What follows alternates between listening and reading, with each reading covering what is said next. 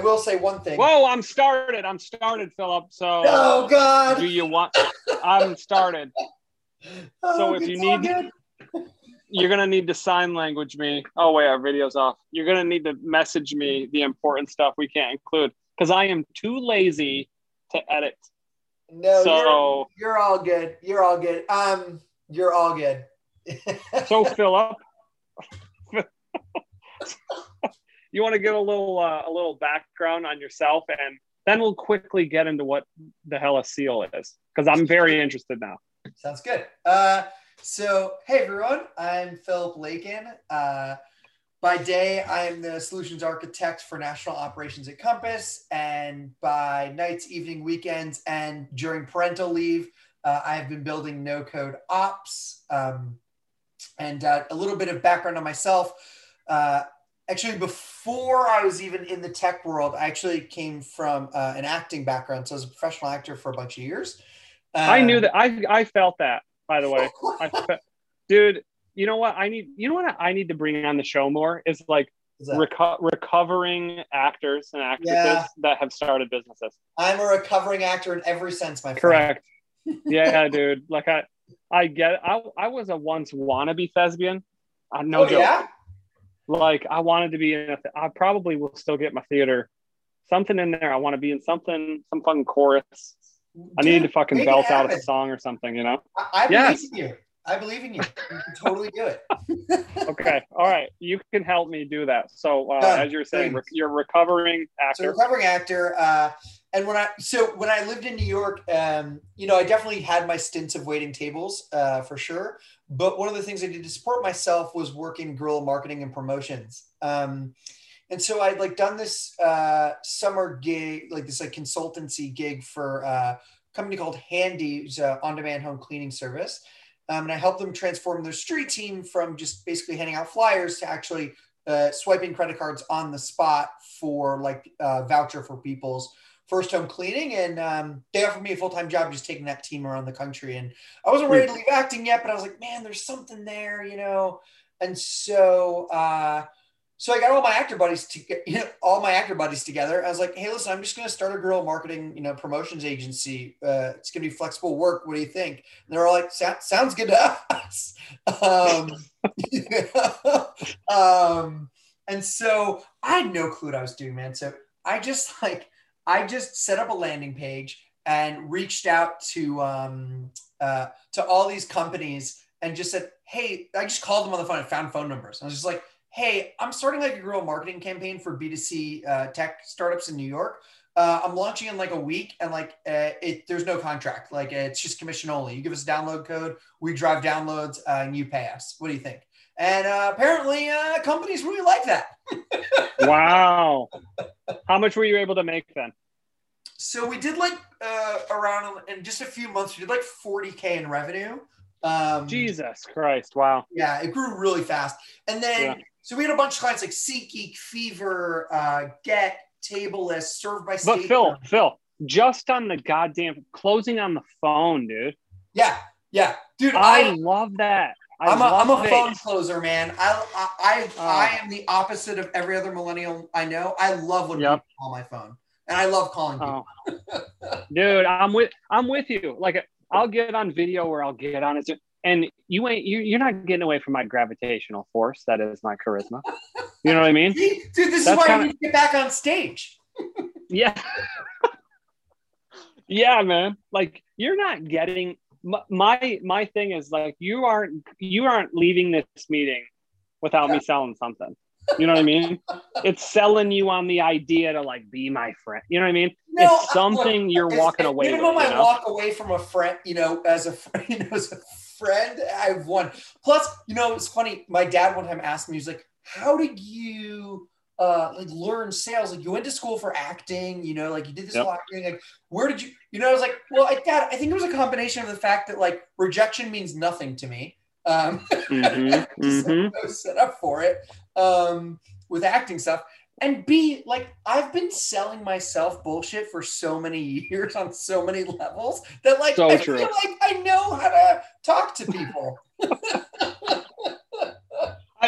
So often, so many people and I'll take so much shit from like SaaS founder friends of mine. And they're like, you should have asked for this up front and should have got this and a pull out clause for that. And I'm like, dude, what is more ever apparent to me is that I can personality sell and I can sell and I can charm the pants off of someone, right? Some executive somewhere. Right. But like at the end of the day, I don't know the techniques to sell. Right. You know, like I don't know the technique. Yeah.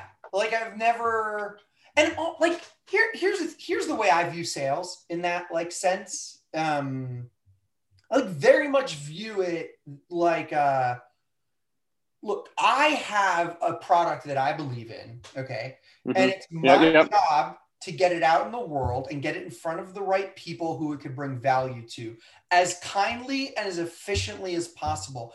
And if you are not the right person for that thing, cool. Let's have a good conversation. Let's see if I can like potentially add value in any way that I can. And let's just keep it moving.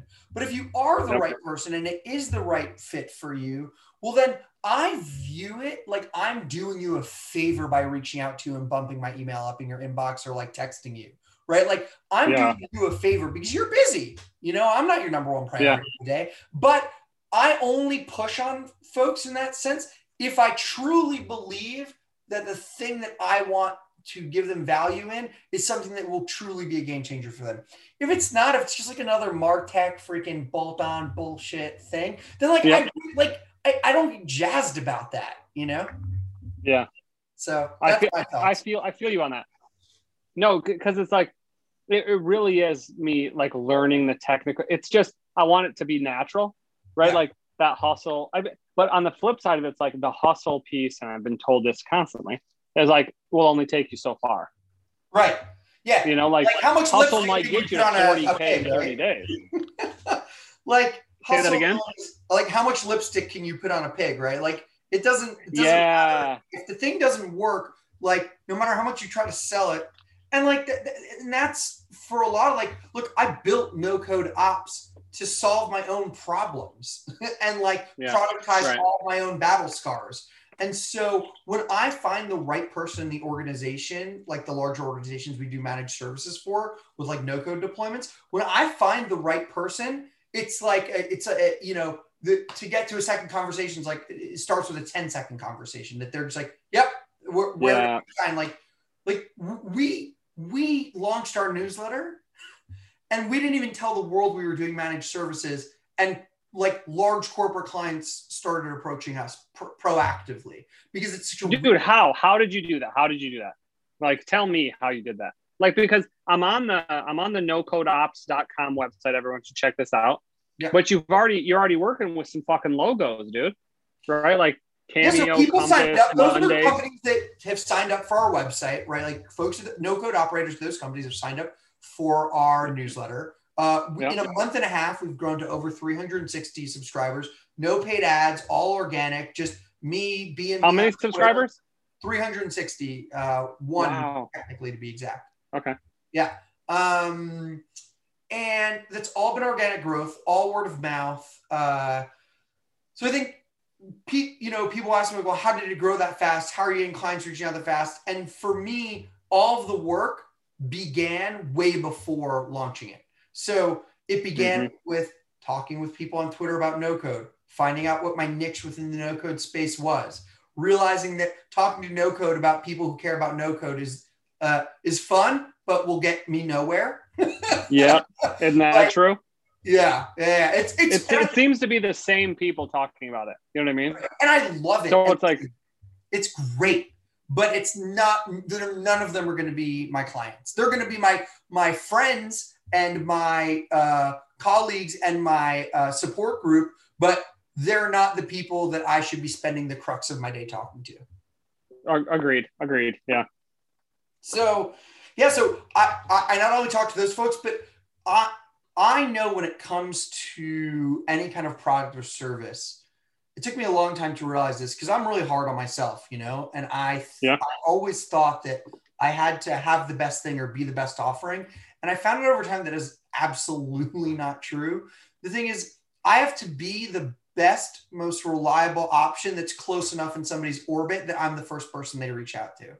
That's all I got. Sure. That's all I gotta be. And I remember. So what it? Yeah. Go ahead. So So what exactly is the value offer of no code ops, or like who is your ideal your ideal customer profile? So we have a few ideal like client profiles. So the newsletter. So think of it like this: the newsletter and the media we create, like the YouTube and eventually the podcast we work on. Those are for anybody, and they're free. They'll always be free. Yep. The next kind of level up is the community. So it's a private and vetted and paid community for no code operators around the globe. Our first cohort of 10, and we want onboarding cohorts, then everyone's in the same community, but I'm a big fan of like conscious and structured onboarding.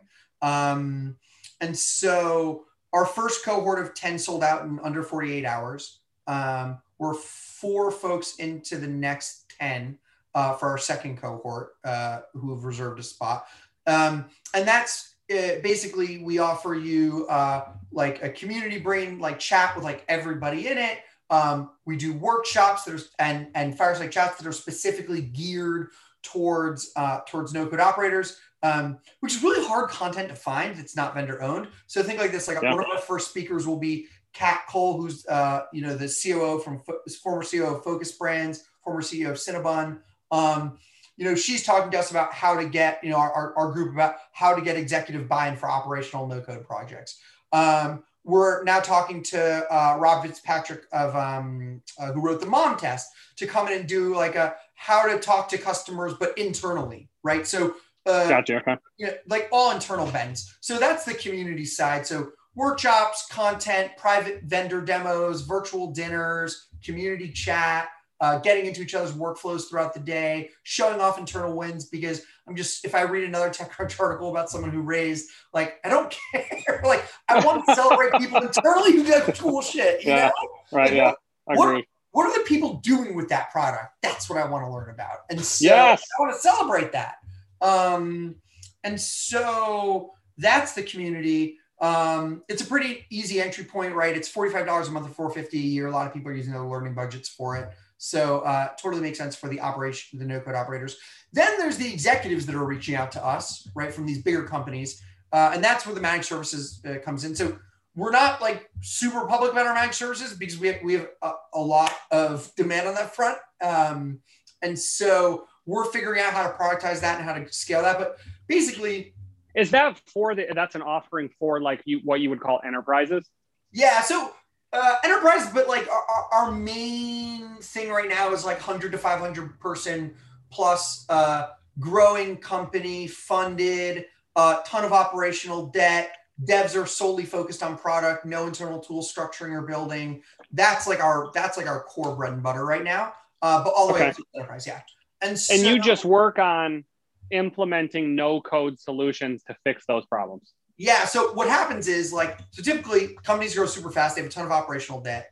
The dev team has no time to do any of this stuff. And the people on the ground don't have the time to become no code experts overnight. So what happens is they reach out to, so they're starting to reach out to us. And what we do is we say, look, we are a vendor agnostic managed services solution. We know the vendors in the space. We'll work with you on getting your exact needs met, from security to compliance to legal to technical. We'll look at your legacy stack. We'll interface with your engineers for you. We'll interface with your IT team for you. So, we'll basically be a translator internally for you to get your needs across the table. And so we come in, we do all that learning and discovery work. We figure out that, the problems that make the most sense to solve. And then we present to you vendor options. We demo them with you and for you. Like, you're not just getting hard pitched by vendors. And they're folks that we vetted and think are a really good fit. So we limit your options. We get you really good deals. We negotiate on your behalf. And then when it comes to implementation, we do everything from requirement gathering, process mapping, implementing, interfacing with your technical team, integrating your legacy stack, monitoring, documentation, updates, support requests, bringing it to other departments, internal marketing, ROI, leadership. And you said your price was $45 a month? No, so that's for the community. Okay, got it. Yeah. Our pricing is a lot higher on the managed service. Got you. I was okay. Because that seems like a lot of manual consulting. Yeah. Okay. So, And the goal is that we help you implement, and then we're there with you the whole, like we stay with you the whole time. So okay. We are literally how I like to call it in like one sentences for internal teams. We are the product management and development shop of your dreams for internal tools. Got you. Okay. And how did you go about getting your first customer in the door, and how did it flood from there? I kid you not. An old colleague who is on the newsletter saw our video on Tonkin, Tonkin that we did, which is a no-code business process automation tool, and reached out and was just like, hey, I love this and I want to talk to you more about it. He works at like a very large, well-known company in the tech space, not being super public about it yet, but it is a very exciting company with a ton of compliance and security needs. And he had reached out to me just saying, hey, like, we need to chat about this. And within one phone call, him and his team saw clearly we were a fit for them. So we have another conversation coming up this week, and we'll most likely lock in an engagement within the next 2 weeks. And then from that customer, you get the second customer? So we have other folks already reaching out to us too, because you got to remember, like at my role at Compass, I've purchased over $1 million of B2B SaaS. So I'm very close with like a lot of vendors, and they know my work and I know theirs. And so sometimes they would have clients that they would like ask me to talk to anyway, because there's some products that I know, but like it's not a lot, but there's some products I know on the same level or sometimes even better than some CSMs for certain companies. And so I'm a huge advocate for some of those products. And so they're getting requests for professional services, and they don't want to get into that line of business. So other clients that we're talking to have come directly out of those relationships. I love it. So like if you were like a pro tip piece here for the other no code CEOs out there, and you've done this fairly successfully, which is I try to educate on, dude, getting your first customer, your first paying customer, that first dollar in the door is such a drug. If you don't, that is such an amazing feeling. Yeah. That if you feel nothing, get the fuck out of entrepreneurship. Dude, I kid you not. The first person that signed up for to hold their place for $45 for the $45 a month community, I literally printed that Stripe invoice, and I'm in the process of getting it framed and putting it on the wall. Oh my, that's it. That is the fucking dude. That's the stuff right there. Yeah, it is. Yes, it is. Damn it. I should go back to, it's been years now though. You got to print it, man. Damn it. I need to find whoever, now I forget. Dude, your first dollar on the internet is just a very powerful thing. Yes, it is. And it's, what advice do you have for all the other no code CEOs out there to finding that first dollar? So I think that if you're ever in a position where you're looking for your first customer, right, you've already failed in my mind. Because you should have been the whole time communicating with people about your product, getting feedback from potential customers, looping them in. You should have people banging down your door by the time you're ready to even sell something and send it a Stripe invoice. That's my philosophy on your first sale. So engage with the community, be an advocate. People sometimes forget that, like let's say you're in legal tech, okay? And you're building like a legal technical solution, right? In no code or, whatever it is. You don't understand the power you have with the attorneys that are the younger attorneys that are on the ground that want to change things in their law firm. You could potentially be the first person they have ever talked to that understands their problem, that empathizes with them, that wants to listen to their concerns, that will turn their feedback into something actionable, and that can actually like bring their law firm into the 21st century realistically. Like that is powerful. Right. And so if you're not finding those people to have those therapy sessions with early on, even pre-product or early product, you've already kind of lost in my mind. Yeah, I get that. So how do you find the right community if that's the first step? Because I'm learning, right? Like, and you're so enjoyable. I'm going to have to bring you back on here because we're already going over the 20 minutes that I like to keep some of these. I love it. Part 2. So, dude, for me, it's about finding the right community. And I haven't even, dude, I have a love-hate relationship with the current Twitter no code community. Sure. Where it's like, it's the same people talking about the same shit, right? Like where it almost feels like it's a exclusive good old boys club. Sure. Where you're like, any new entrants feel intimidated. And I felt like a lot of the people who have, used V1 and they're like, they know nothing, right? They're like, they just go app, build, easy, cool. But like, dude, a lot that's of not other the audience. The audience for V1, yeah. I hate to tell you, the audience for V1 is not no coders. Like, and by the way, right. Anyone that tells me they're a no coder, unless they tell me they're a no code operator, then I'm interested, right? Because they're typically very underserved market, and that's why we started no code ops. But if you're telling me you're a no coder, like I'm an on deck for no code right now, right? Yeah. And I love it. None of those people are my customers. Like, not one of them. Yeah. And that's fine. Yeah, right. But you know what is cool? The community does serve its role in the stuff that I do, because guess what? Now, look, I'm a big fan also in marketing yourself, and that the more people that know what you do, the more power it is to you. So now 100 and something people in, this fellowship know that when it comes to operations and no code, Phil's the guy to go to, right? That's powerful. And that's why talking to the community is good, because we are so in our infantile stages that you want to get to know these people because they will be your advocates. So, when I think about the no code kind of Twitter space, if you are looking at it as a potential source of buying your product, you're screwed.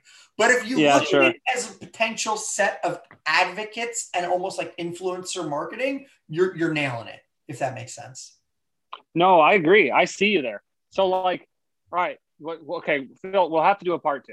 Okay. Great. Because me and you, this is a great cast. We'll call it, you and I. We are an excellent cast. The residuals on this are gonna, I'm looking forward to collecting them. You want to know what's funny? I used to work for the studios doing like back-end participations and like counting that shit, counting the residuals. I would cut those checks.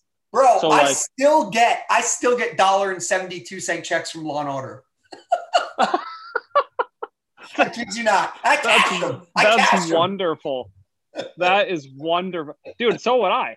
You know what I mean? I'd love carrying that check to Wells Fargo. Okay, so last tip. We got to end on a tip. Give the no. Well, let's not even call them no coders, right? Let's give the people listening to the Not Boring Business podcast a tip for maybe starting a no code or getting your feet wet or finding your community. Whatever you sum part 1 of this up with.